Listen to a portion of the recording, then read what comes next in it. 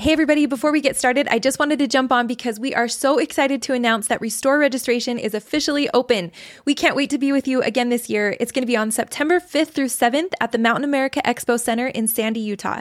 That's the evening of September 5th and then all day on the 6th and the 7th. 3 days of incredible speakers, poets, musicians, and artists. We really think that what we have planned will blow you away again this year, so you won't want to miss it. Go to faithmatters.org/restore for tickets, and we'll see you there. Hey everyone, this is Tim Chavez from Faith Matters. For today's episode, we spoke with Kristian Heal. BYU's Maxwell Institute has just released an amazing new volume of research called Ancient Christians that offers remarkable insights into Christianity's earliest centuries. It's intended for Latter-day Saints, but based on the best scholarship available to give us a glimpse into what these ancient Christians believed, how they worshipped, and the ways in which they saw and experienced the world. Kristian Heal was one of the editors of this volume and wrote the chapter that we spoke with him about called Preaching Christ. In his chapter, Kristian explores several fascinating topics that we got to ask him about, including the ritual of baptism and what were referred to as the deep mysteries of baptism, what Sabbath worship looked like early on, and how he deals with the concept of apostasy and restoration, including how we can view the evolution of Christianity without seeing it through an us versus them paradigm. And for those of you just being introduced to Kristian Heal and his work, he's a research fellow at the Neil A. Maxwell Institute for Religious Scholarship. He received a BA in Jewish History and Hebrew from University College London, an MST in Syriac Studies from the University of Oxford, and a PhD in Theology from the University of Birmingham. As we study the New Testament this year, we actually hope to bring you more of the insights that the Maxwell Institute has shared through this book. So that's it for today. Thanks as always for listening, and we hope that you enjoy this conversation with Kristian Heal. Well, Kristian, welcome, and thank you so much for joining us on the podcast. We're really excited about this book and this conversation. Thanks. It's great to be here. Yeah, really wonderful. Thank you. So many interesting things to talk about in your chapter, but I wondered if it's okay if we start in the preface of the book, because it was really beautiful, and it sort of took me by surprise. You open the book, you and the editors write about this experience that everybody in the book has had this experience of feeling called to the New Testament in one way or another through a series of promptings. Like you have all felt this real pull to study the New Testament. So I wondered if we could just start there, and could you talk about how you found yourself in this world, and you know, why the New Testament and why Maxwell Institute, and how did this book all come about? Yeah, absolutely. And I think we wanted to start the book with this declaration of kind of devotion. Right? I mean, this isn't an academic enterprise. This is really both an academic enterprise and an expression of our faith. We believe in the restoration, and believe that God is at work in our lives and at work in our scholarship. So I really feel that about all the contributors to this book, and especially with the editors that we've worked with closely over the last 3 years to kind of bring this thing together. And I think that Jason Combs, one of the editors, talks about some of the stories that he has as he begins the introduction of this kind of sense of his place within the church. And I think that we've all felt in being prompted to kind of go to graduate school that it was a prompting. This was not, and mostly you can tell that because this is not a wise career choice. Right? Parents are never excited when their child says, I think I'm going to go into, in my case, I'm going to go and do an undergraduate degree in Jewish history, for example. Yeah. Or I'm going to go and do a master's in Syriac studies. It's getting worse. Now I'm going to do a PhD in theology. This is not helping. They're imagining me being in the attic for the rest of my life, just sort of unemployable. But you have this, for me, it came, I think, as reading as a missionary. I always feel, this is kind of one of my kind of pet theories. I think as missionaries, you kind of get one or two revelations about your life. And maybe it's because of that period where you're really kind of devoted to God, and you start to feel those kind of promptings that we can feel all throughout our lives of like what we should do. And for me, the two things which kind of came through is, one, God loves all of his children and is working with all of them, and is working through all of the kind of churches and organizations, and is just constantly inviting and enticing us to do good and to sort of come back to him. I really felt that in a kind of a powerful way. And the other is I wanted to study ancient languages, and nothing had sort of prepared me for this, wasn't one of those missionaries who like read Hugh Nibley before my mission or did any of that stuff. But as a missionary, I started to discover this kind of world of scholarship that Latter-day Saints have started to engage in, the work of people like Hugh Nibley, the work of Farms, and thought, this is marvelous. And so bringing these two together, I didn't take this on to sort of become an apologist as such, because I didn't feel there was anything that needed to be defended. Right? I didn't feel as though I'm under attack. I felt as though this is all part of God's work. I feel called to this church. I feel as though this is where I'm supposed to be. And so I started this study that got me into first Hebrew and Jewish studies, but then discovering that the Christian, that Jesus spoke Aramaic. And so the beginnings of the New Testament sort of world that we read about are not in this the Greek that we're used to reading the New Testament in, but in Aramaic. This is the language that Jesus and his apostles first would have spoken. And then learning that the church spread not only westward to the kind of familiar story that ends up with us, right? And it's a lovely story that begins in Jerusalem and goes to sort of to Rome and then to Europe and then to America and then to Salt Lake City. And here we are, right? I mean, this is our story, but it also spreads eastwards up into the kind of Aramaic speaking world of the Middle East. And the church, I ended up studying this kind of Christian tradition that spreads, all the way from kind of the Mediterranean coast all the way to China, to India, to Mongolia, and realized that the spread of Christianity kind of happened in this sort of dynamic and kind of eastward way. And so this was just a wonderful revelation to me. And I've always felt that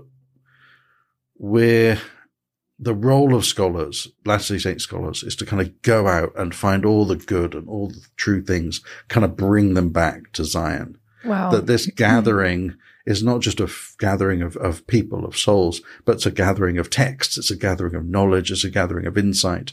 And so I thought, hey, this is like really fantastic. I get to go places where no one has been before without getting on a spaceship. It's really like awesome. I get to like read texts that people are not reading. Latter-day Saints haven't had a chance to look at and discover areas of kind of the early Christian world and early Christian church. So wow, that's beautiful. Yeah, let me ask you, and this isn't in the plan necessarily, but it's coming up for me. It sounds like faith. I mean, based on that description, it sounds like faith has come relatively easy to you throughout your life. And maybe that's a total mischaracterization, but part of what I'm hearing is that you had from the beginning, this really expansive view of what faith should be, that you see God working at all different times in all different places. And it seems to me that type of faith would hold up pretty well, where a lot of people, I think, myself included, when you start with a more provincial faith that's a lot smaller, it's much more brittle and easier, and can find very serious challenges more easily. Has that been your experience, that you've always had that expansive view and therefore never really had, I don't know, too much of a dark night of the soul when it comes to your faith?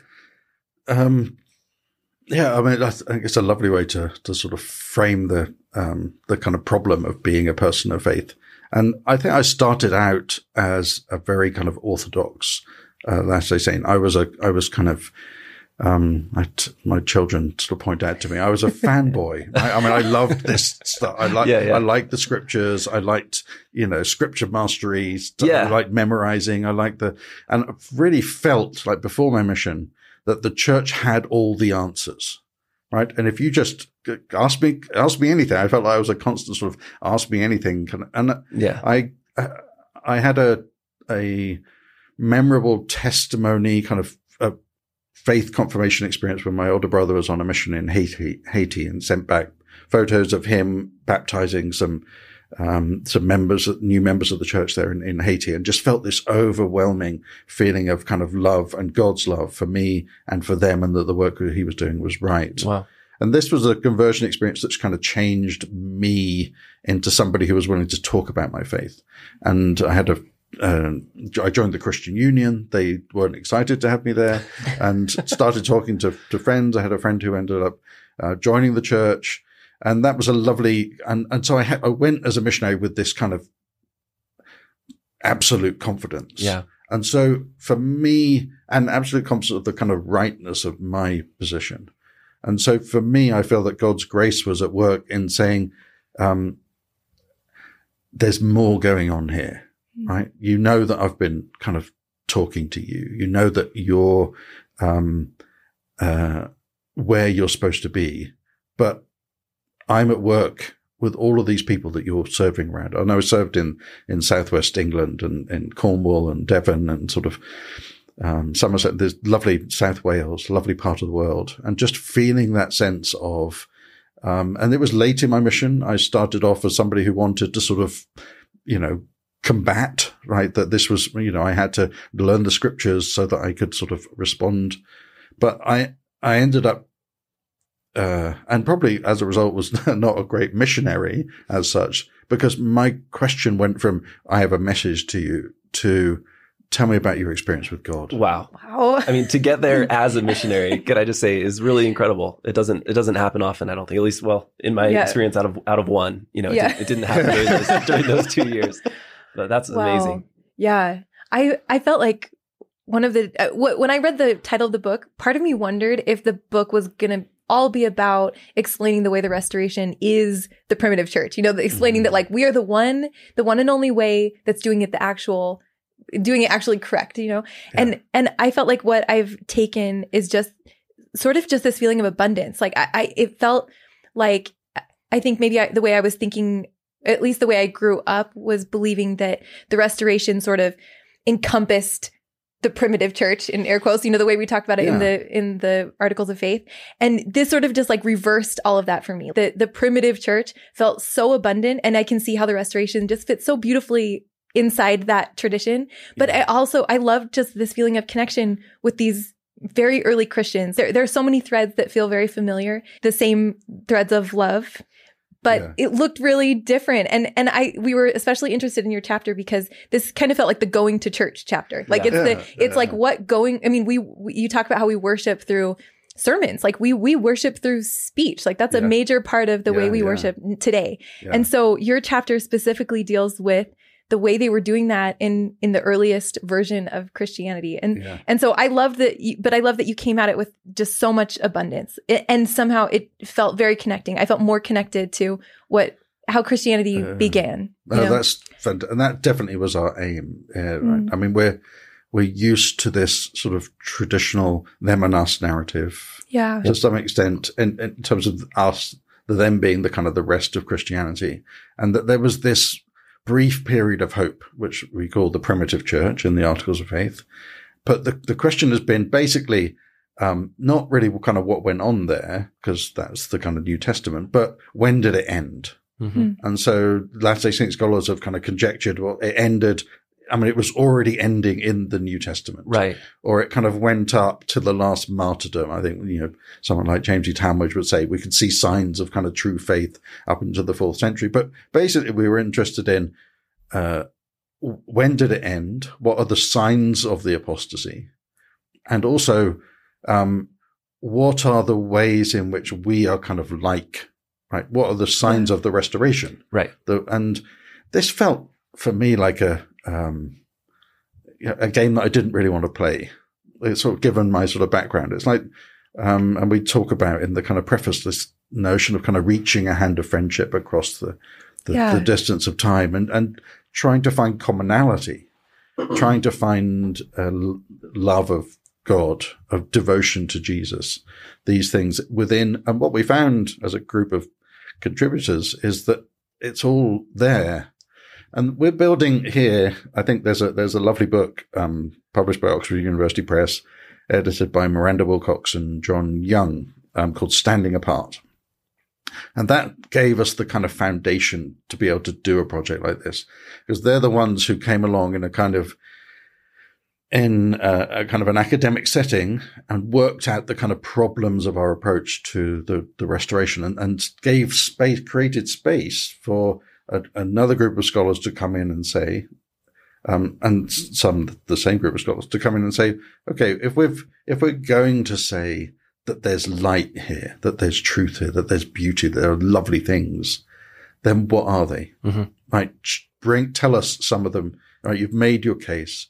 And so this is the kind of, this is the showing part of this kind of project. It's like, we're going to now show you in the best way we can the lovely things that are here in the early Christian tradition. Yeah. Well, let me ask you beautiful. Then, how do you think about apostasy? Because for me, the term apostasy, I would say I've mostly thrown it out, if I'm being totally honest, both in terms of, because it's always looked like a way to, it's always, I mean, not always, more recently, it has become, for me, it seems just a way to look down on people, either individual, when we're talking about individual, quote unquote, apostasy, or the great apostasy.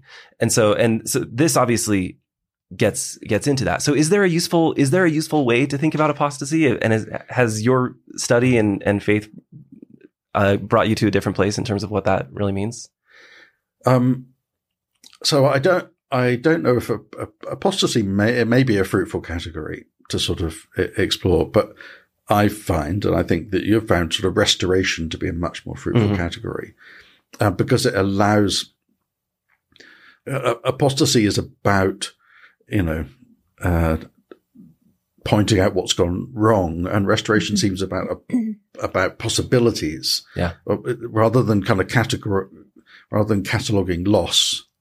We're expanding the ways. And one of the things to sort of think about for me when I think about restoration is to recognize, because I work in both the Old and the New Testament, both the kind of ancient kind of Jewish world and the Christian world, you sort of quickly realize that our restoration was not simply about restoring this primitive church, as so many of the restorationist movements in the period were about. It was about trying to get back to this kind of original Christianity. But Joseph Smith's vision was so much more comprehensive that we can't, when we talk about apostasy, we can't simply mean the church, the Christian tradition, because we're restoring sort of ideas about Adam and Abraham, and we're restoring ideas of the temple, ideas of covenant, ideas of Israel, and so much more really than was kind of there, I think, in that kind of early Christian period, and things which have never yet been revealed. They have this notion of this kind of expansive new thing, which relates to God working in the world throughout history, I think. And so, I think that if viewed from that perspective, I often say I believe there was an apostasy because I believe in the restoration. I have no idea what it looks like, right? Or when it happened even. Did it happen in 1829? Yeah. Right? Or did it happen in, or where did it happen, right? Yeah. Is this an apostasy that kind of related to Joseph Smith's world? Because if our narrative of apostasy, and this is so much of the work has been done in showing that this is a kind of an adoption of a Reformation and kind of Protestant notion of rejecting the kind of Catholicism, how we move on to create something new. And why are we doing that? Well, because there was an apostasy, and Catholicism represents that. But if your view of Christianity grows to include not just Catholicism, but now Greek Orthodox tradition, so we have another tradition that's not even included in this narrative. And then if it expands further to include the Oriental, what's used to be called the Oriental, or the Middle Eastern churches, the Syrian Orthodox, the Copts, the Ethiopians, and then going further east to the Christians in India who were there when the Portuguese arrived, worshipping Jesus. So you then have to have a narrative which is much broader than that. And I don't think this kind of traditional, it all ended and this is the fulfillment of it. It doesn't help in that, in those set of questions. Yeah. Yeah. That's so interesting. That's really, And I feel like another way that there's sort of some space created, I think it is easy to have this tendency that around exclusivism, and I think understanding the apostasy in that way would be like a new, really generous paradigm to sort of start breaking that down. But I also feel like I had that same feeling just learning about this earliest version of the church, because you can't be very critical of that, right? Like these people knew people who knew Jesus, right? Yeah, so like whatever they started with, like there should be some richness there that we're drawing from. And so that, even that all by itself really kind of worked. I could feel myself kind of having to open up and imagine that like true Christianity could look very different. And there, you know, this is the water that we're swimming in now, but it was so interesting to see the symbols and the architecture and the art. And then, and then to hear, you know, how they were actually worshiping day to day and the kind of rituals that were part of their lives, because that's who we are too. And that was a really, it felt like there's just so much potential there for deepening our faith by understanding that about our own faith tradition, you know? So I would just love to hear a little bit about that. Like, can you talk about what early sermons and preaching looked like and when do we know, I mean, how early is it that we start learning about what they're doing on a Sabbath? Well, I was going to ask, maybe just to preface that, if you could tell us just quickly what source material we're actually looking at other than the Bible in order to sort of like come at whatever knowledge we now have about this. So yeah. I think one of my lovely teacher at Oxford, who was a Greek Orthodox bishop, Callistos Ware, spoke about leaving the New Testament and going into the second century. It's like going through a tunnel and suddenly kind of appearing in this beautiful place that's fully inhabited. And you're like, what kind of happened in the meantime? Right. Yeah. So what we know is that there's if we've got a kind of a first century New Testament, then towards the end of the second century, we have this kind of fully formed Christianity where they're talking about church services. We're talking about, a kind of an ecclesiastical structure. They're writing defenses of the church. And the early writers that we have is, Justin Martyr, who's the apologists, as they're called, people who are writing defenses of Christianity in a kind of a pagan world setting and against both Jews and against kind of pagans. It's like, how do you justify this religion? They have an important voice in shaping the kind of early Christian world. So we start to find their writings. And then quickly in the third century, we kind of move in that second, third century, we start having these amazing kind of thinkers who are drawing upon all the kind of richness of the world, the training of reading texts in the world that these Christians sort of found themselves. And this training of how to kind of read well had been going on for centuries. We're kind of within the Greek tradition, learning how to read, and learning how to kind of speak and how to persuade and how to argue from Aristotle kind of on upwards. And these are really kind of interesting, smart thinkers who are reading the Bible really, really carefully and speaking about it in ways which are not, kind of obtuse, but in ways that are bringing all this learning to making the Bible this message with an even more expansive meaning. Yeah. And so we're starting in that sort of second. There's not a lot. There's a group of texts that they call the kind of apostolic fathers. These are the kind of the next generation of writers. Some of them are letters. Some of them that look a bit like kind of Paul's letters. Some of them are early sermons. And so we start to have this kind of material, and then we start moving into a world in which we have sermons, letters, doctrinal kind of exposition. And these are the kind of sources that we're dealing with from a textual front. But then one of the things that this book does so well, thanks to two of my co-editors, Mark Ellison and Catherine Taylor, who are both kind of art historians and deal with the material world, we realize this deep and rich and beautiful kind of material culture left over. Many people have had a chance to kind of visit the catacombs or to go to Ravenna or to see these beautiful mosaics and this attempt to express in kind of visual art the love of God and the kind of glory of Jesus and the kind of messages of the gospel. And so we have this combination of kind of textual material, of kind of material culture, things that have been left over. And then we start to see in the kind of fourth century the writing of history with a bishop called Eusebius, and when Christianity kind of triumphs. And then we start to have a lot more. We've got things from bishops and from the so-called fathers and these people who kind of wrote extensively to their communities. Yeah. And remind me, sorry. I was just going to clarify. So it was really not until the fourth century where where you see that someone was actually recording what we consider historical events. Like, is there not much in between? I think that they're drawing on, they speak about drawing on earlier sources. And so what we know, you're constantly dealing, when you're dealing with the ancient world, with kind of part of the puzzle, and you're having to extrapolate from these pieces that you have kind of what the whole image would have looked like. And we rarely kind of get a sense of that whole image. So what Eusebius does is he writes the history of the church from Jesus kind of up to his time. But the question is, one, how kind of reliable is this? And two, but he seems to be working with earlier sources, and he seems to be doing, but he's definitely got an agenda, because it's this, and Jason talks about this in his chat, it's this kind of triumphalist narrative, right? The church has finally conquered, going through these years, decades, centuries of persecution. And now he's able to, as so often when you know the end of the story, you can kind of write a really good beginning that leads you up there. So, we do start to see historical sources and these kind of histories of this kind of self-conscious, like, okay, we're something that's here. We're going to write our story. Because up until then, it was really about, the story was the story of Jesus.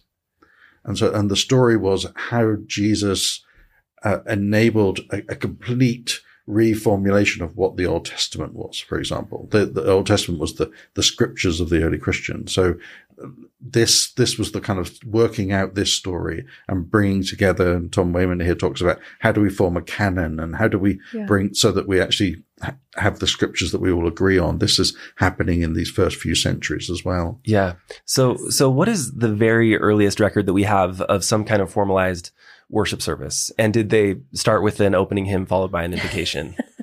So we do have, Justin Martyr talks about this in the kind of in the 2nd century, that this process of there being a kind of a sacrament type event.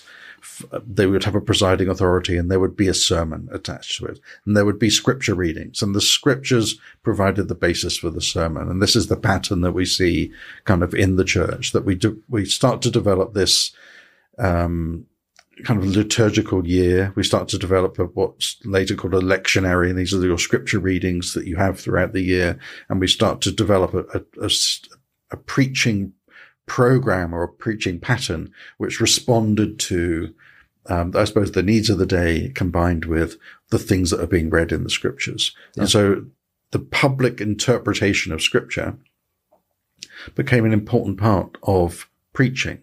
What we're doing here is, I think it looks as though the earliest Christian preaching, missionary preaching, was really telling the life of Jesus and bearing testimony of that. With that, Jesus is the answer. Jesus is the long promised Messiah, and kind of explaining how Jesus fulfilled the Old Testament prophecies of him, and then declaring that kind of message that God is at work in the world. Again, the kingdom has come. And much of the preaching we then find in churches is from this 2nd century evidence onwards, is the kind of unpacking of this. Like, what does this mean for you as believers? What does this mean for you? So we're still telling the story of Jesus. We're still kind of retelling the story of Jesus. We're still trying to understand how Jesus relates to the Old Testament. We're still trying to explore the scriptures, but now we're also interested in kind of this, the formation, the moral formation, the kind of the greater kind of understanding of a Christian community who have accepted Jesus. And do you feel like, I was curious about how fluid that was? Was it okay to explore different interpretations? You talked about there are 4 different ways to use scripture. Like maybe maybe it is literally historical, maybe it's allegorical. But was it okay for that to be kind of free flowing? And were people using all 4 of those ways for any particular parable, or were they sort of consolidating around a single interpretation? I think you see, I mean, this is one of the things I love about the early Christian world is this kind of variety of voices that you find.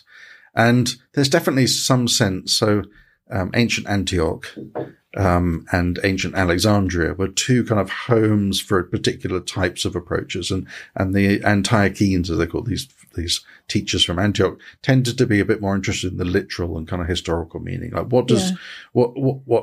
because for them, the people described, particularly as they're reading the Old Testament, the people described in the scriptures are lives that are worthy of kind of following. These are exemplars. These are people who you can kind of follow. And so we want to understand them as people who God is working with, and so that they're models for people who work with you. Alexandria is well known for, before the rise of Christianity, for this allegorical interpretation where scripture, or the text that they're reading, and therefore scripture, become these kind of extended metaphors. Everything is a parable. Everything is kind of meaning that is beyond the meaning that you're actually talking about. And so we see this happening. We also see them start to interpret script text morally. Like, how does this apply to you? And we're used to this. Yeah. This, that's the kind of thing that we, what does this mean about how I live my life? Yeah. And then another type of interpretation was, what does this mean about, the kind of end times? Like, how does this story, and I think we could probably do that with the Book of Mormon. We could comfortably say we read it, literally in the sense of we kind of follow the stories of the individuals described in the book, and we're interested in the kind of relationships and we're interested in kind of events. We also read it as an allegory. There are bits of it you could read. This is actually not talking about this. It's talking about something else. And the Book of Mormon does that itself, with the kind of iron rod, and it gives us kind of allegories within it. But we can also read it as something which is talking about, this is how the end will work out. Yeah. And that's the way that President Benson read the Book of Mormon. It's just a description of, the latter days. Yeah. And we can read it for ethical models. And so, but you have this sense that the early Christians loved the scriptures and were really interested in reading them closely, and then sort of finding ways to bring their beauty to their congregations. Yeah. One of the authors that I love from the 4th century, a chap called Ephraim the Syrian, who died in 373, he spoke of scripture as a pearl that you sort of turn, and every time you turn it, you see some other beautiful thing. Oh. And so that there is this, to go back to your question, there is this sense that the scriptures are kind of multifacetous, that that there are different ways of reading them. There's different interpretations. We're not trying to find the one way. Yeah. Wow. I love really that. Cool I love how you say, that like so visual. You're right. At some point that in each community, it was interpreted in how, whatever that community brought to the table, they would interpret it that way. And so it makes me wonder, we're our own modern community. Like, it makes sense that we're reinterpreting this in totally new ways, but maybe that is a really healthy thing to do. Like, maybe that's part of this restoration, really examining that pearl from every angle with everything that we can bring as, modern Christians. Yeah. Well, I was going to ask too. So you talk about, the preaching that was known as catechesis, which was sort of in preparation for baptism. Yeah. But you also say that the deep mysteries of baptism were only taught in the 8 days following the ordinance itself. And I need you to tell me what the deep mysteries of baptism are, because our daughter's getting baptized in a couple months and I don't know what to tell her. So if you can help us out with that, that would be really, really great. I know I wish I could help you. I wish I could answer that question for you. But I think what you see there is this kind of the seriousness with which baptism is taken. Yeah, totally. It's often in places only happening once a year. It's only happening on sort of just before Easter. And it's this introduction to these kind of awe-inspiring rites, as one kind of author speaks about them, these moments in which you are crossing a threshold. And at that point, you're then able to kind of really learn about what's the symbolism, I suppose, of the sort of baptism. And one of my treasured experiences is going down into the kind of basement, I think of it underneath the cathedral in Milan. I don't know if you've ever had a chance to go there. No. And it's not particularly impressive, but what it is the site of where Augustine was baptized. And you see the kind of outline of this octagonal. Okay, yes. There's a picture of this, right? Oh, fantastic. Yeah, exactly. Right, there it is. Yeah. You see the outline of this kind of octagonal baptismal font where they would have been baptized by immersion. There would have been probably either pre or post baptismal anointing. So there's this sense of a kind of a larger, liturgical event, which, has resonances for us as Latter-day Saints. And then the the baptistry was kind of separated from the church. And so you would kind of move. You're enacting this movement. Now that you've gone through this stage, you're now ready to kind of enter in the church and now partake the sacrament for the first time. Wow. That's when you would sort of take the Eucharist, and you were then moving into this state where the Eucharist becomes this kind of nourishing, and renewal. Wow. For these kind of Christians. What was having the baptistry underground symbolic, similar to how we do it in temples today? Yeah, I think that baptism was seen as like you're sort of dying with Christ and rising with him. And so I think that there is a definite sense of that symbolism. They're kind of aware of that. And if you go to, some of these whole buildings survive, like in Ravenna, there's still these kind of octagonal buildings, but it's lovely to feel the distance narrow between us and these kind of early Christians, and have this kind of sense of place and kind of walking where they would have walked. But there is, I do love the idea of these kind of this series of sermons and the preparing people to come into the church. And we do so much of that afterwards, I think, with our tradition. It's sort of, it's this kind of, we're rushed to baptism, and then we'll kind of teach you what it's all about. But I kind of like this idea of really preparing and it really meaning something. And that's really, beautiful. Yeah. And did you, I was trying to understand, is this something that everyone would, that most people in a congregation would choose to do? Was it as much of an identity marker for being Christian or not Christian as it is now? So, I think there were people who, there were parts of the church that you could go into if you've been baptized, and parts that you couldn't. Wow. And so when they would kind of close those off when the Eucharist was being, and only the people who'd been baptized could sort of be there for that part of the ordinance. Everybody could hear the sermon, and that was why this is sort of it's always speaking to the faithful, but and speaking to a kind of a group of people on the outside.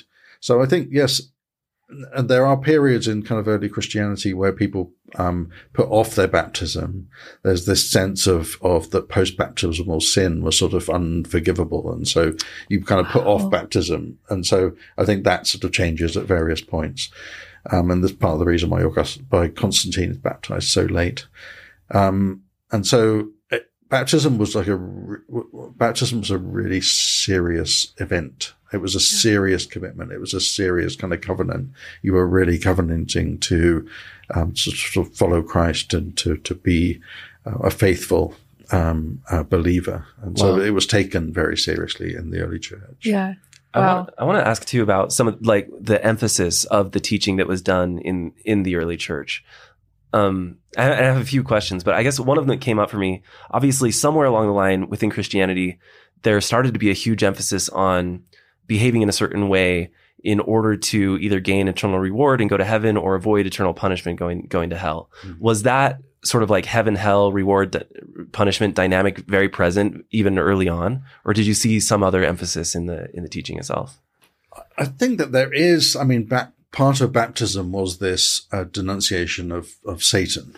You are living in this world in which you're aware of the forces of good and the forces of evil. You are living in a world where there is a sort of two ways, that we're either following one or not following the other. And so I think that so you certainly see that going on and I think that you see this sense of, this concern for the sort of the faithfulness of the congregation, and sometimes preachers becoming kind of frustrated with the congregation not kind of taking their commitment sort of seriously enough, or not following kind of faithfully enough. But I don't those powerful images of that we find in kind of medieval cathedrals. I don't think you see that quite as much in the kind of the early church. I think there's an awareness of it. But it seems to be pointing people more towards this kind of reward available through Christ. It's about salvation in Christ more than this kind of warning for. Although you find, there are sermons that focus on the Antichrist, on this kind of the But much of it is trying to draw. There's an awareness of being kind of cut off. There's a lovely, in the Syriac tradition, there's this beautiful, dialogue poem that would have been sort of sung between kind of two choirs in the church, between the cherub and the thief on the right hand of Jesus, and who's told, "This day you'll be with me in paradise." And he's expecting not to be able to sort of get in. And so it's this dialogue between the cherub who's guarding the way with the flaming sword and this thief coming up. And this image of somebody who doesn't deserve to kind of be in paradise, to go into heaven, is the kind of and is able to enter through the grace of Christ, seems to, for me, to be the overriding image of the Christian message of this time, rather than one of kind of hellfire and damnation. Yeah. Interesting. I was so interested when you talked about the people who were actually doing the preaching in this era, that there was a combination of a couple of things that were really important to people, that there had to be deep personal righteousness, but also expertise. Like, they really had to know what they were talking about. Yeah. And also that they were kind of moving away from expertise in just rhetoric, like just being persuasive and getting people to listen to you. And I liked the feel of that there was something more pastoral, that there was something that would actually really touch people's hearts, not just because they felt energized by the language, but because it was like kind of more of a reach for a heart knowing. So could you just talk about that? Like, who maybe first of all, who was preaching and teaching on these Sunday services? And were there qualifications? Or so most of the preachers are bishops, and then in some places they start to have kind of the priests being able to preach as well as the bishop. But in many places it's the kind of bishop of that area who is doing the preaching. And the people that we know about, the ones who kind of whose writings survive. I think there were a lot more people preaching than the people whose writings survive. These tend to be people who have kind of training in rhetoric and have become Christians, or were Christians, grew up Christians, and then had some kind of formal training in how to sort of preach, and then have to combine this with this sense of kind of holiness and goodness, that the kind of notion that you kind of preach who you are and kind of what you are. Yeah. And I think that we see a recognition of the danger of kind of people who can just be persuasive. Yeah. We don't want to see that. But we also don't want to have people who don't know what they're talking about. Right. So there is this sense of this kind of deep immersion in the scriptures and the kind of doctrines of the church, combined with this facility to speak and persuade, combined with a kind of a commitment to personal devotion in your own sort of spiritual life. And I think that when you find all those three together, I think that's when preaching seems to be reaching its high points. But but I think that if you were to lose any one of them, it would probably be kind of rhetorical gifts, or even, I think you always want to be taught by somebody who's has a relationship with God that's alive. Yeah. And I think we've all had experiences of hearing from people who are not comfortable speaking, who don't really want to be talking in church, but speak from such a profound sense of faith that you can't help be moved. Yes. Yeah. And so I think that that you kind of begin there, and then you can kind of build up. But I think there was clearly concern that there were people who, preaching, who could just talk well, right? Yeah. I love that part. That was maybe my favorite part of the chapter. Is it Jerome that does the advice for teaching? And it just sounds like something you'd hear at a teacher training. Yeah. On a Sunday. It's just like, don't be obnoxiously long-winded. And exactly. It's fabulous. You're right. It's fabulously sort of present. Relevant. Yeah. I was curious, was there an emphasis in the teaching on encouraging the congregants to hold correct beliefs? Obviously, it sounds like, yes, there was in terms of believing in Jesus and putting your faith in him. Mm-hmm. But was there a sort of conjoined systematic theology that preachers would, or bishops, whoever was in charge, was encouraging or strongly encouraging their congregants to believe. Yeah, I think that over time there's a sort of an orthodoxy to behind, sort of underneath the message, a set of assumed doctrines about who Christ is, the relationship between Jesus and God, the nature of the church, the kind of events of the kind of second coming, that what we believe in terms of salvation, how salvation is sort of obtained. And these could actually cause, conflict. All right. I mean, because you have, the beginning in the 4th century and then going into the 5th century, we start to have a kind of a crisis over who Jesus is and the relationship between God and Christ, what we believe about certain sort of ideas, about our ability to become like God, for example, or about, the nature of, was there a pre-existence or wasn't there?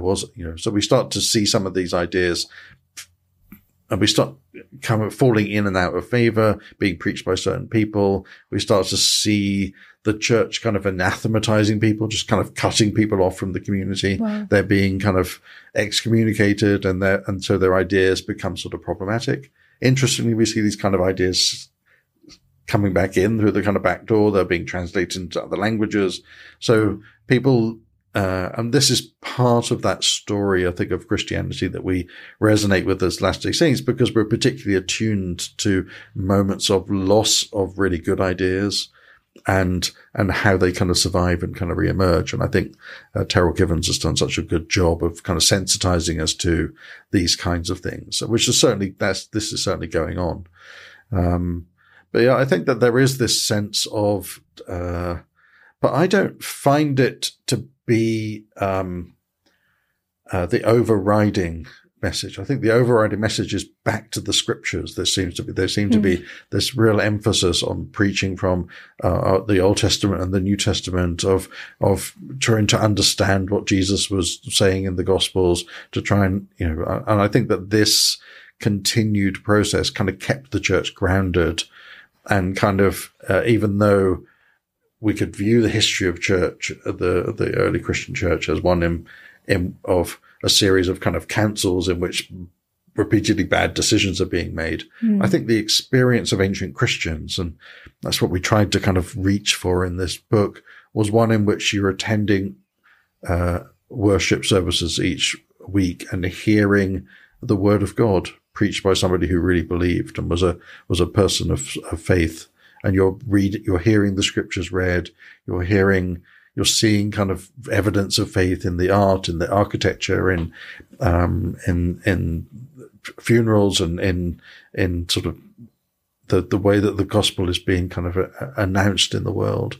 So that's my sort of sense from what I'm reading.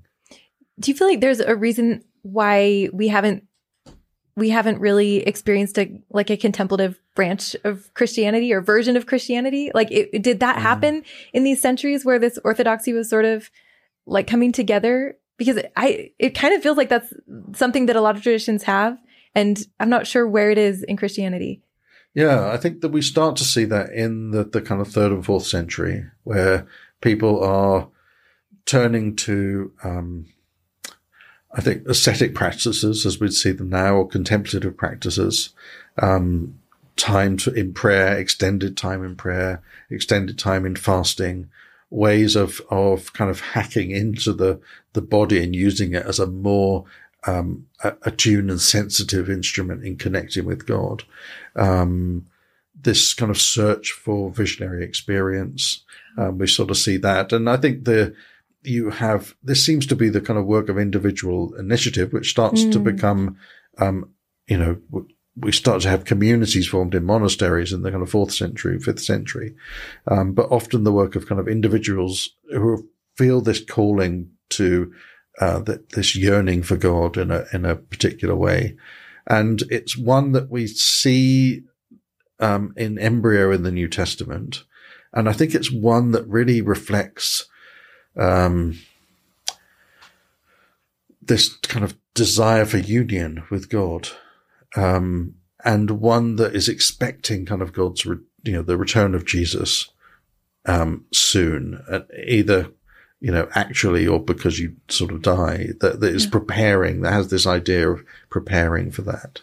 Yeah. So we definitely see this sort of yearning. I don't know where.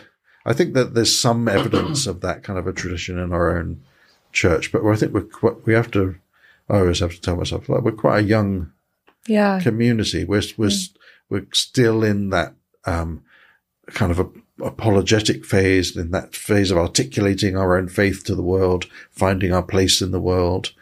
And I think that the lovely thing is that you can see individuals who feel this call to sort of seek God out in prayer and seek God out within they're kind of part of the community, but doing this individually. And I think that this current emphasis on sort of church-supported, home-centered kind of worship, I think facilitates even more of that. Yeah, that awesome. Makes so much sense. Yeah. One of my very favorite things in the chapter came from the conclusion, where it said early Christian preaching was a ministry to the wounded, which felt like that really is that was Jesus's whole project, during his mortal life.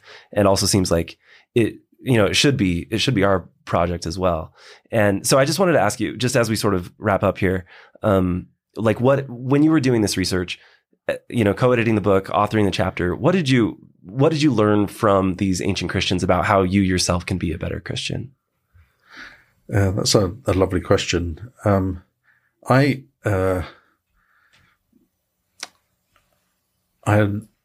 spending a lot of time with a 5th century Christian called Nasai at the moment, who lived in the kind of Persian Empire, lived on the border of the Persian and the Roman Empire.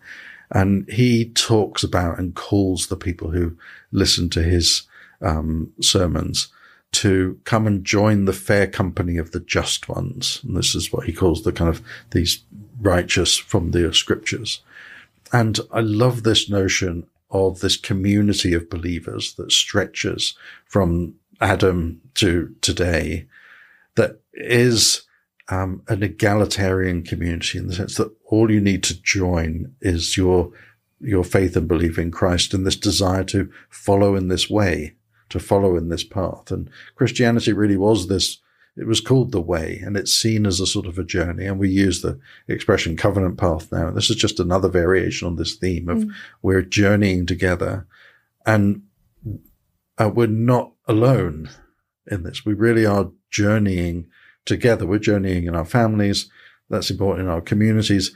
But I really feel as though we can join this kind of company of believers.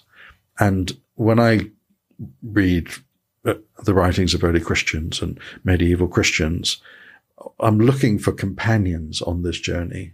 I'm looking for people who have maybe a bit further ahead or have learnt a bit more. I'm looking for their insights and to feel that sense of commonality. And I think that's what I feel most of all. Like, you're my people, right? You're the people I want to journey on this sort of pilgrimage to the heavenly kingdom with. And that I think more than anything is what has, and the editors are the kinds of people like that. I mean, it's been a lovely experience kind of working together on this. And so it's lovely to feel that in our own communities, in our families, but I think we can reach out across time and find friends, find traveling companions. Beautiful. Oh, that's so beautiful. Yeah. And that I could feel that reading this book, and it just feels like such a gift. It really is a beautiful offering to our community. So thank you so much. Thank you. It is really a remarkable feat. So thank you. And honestly, congratulations for putting this together, to you and your co-editors and all the authors. It's really remarkable. Yeah, thanks so much. Yeah. Okay. Thanks, Kristian. Thank you. Good to be here with you. Okay, thanks so much for listening, and we really hope that you enjoyed this conversation with Kristian Heal. And of course, you can pick up the book Ancient Christians on Amazon. A huge thanks to Kristian for coming on. And as always, if Faith Matters content is resonating with you and you get a chance, we'd love for you to leave a review on Apple Podcasts or whatever platform you listen on. It really helps get the word out about Faith Matters, and we really appreciate your support. Thanks again for listening, and as always, you can check out more at faithmatters.org.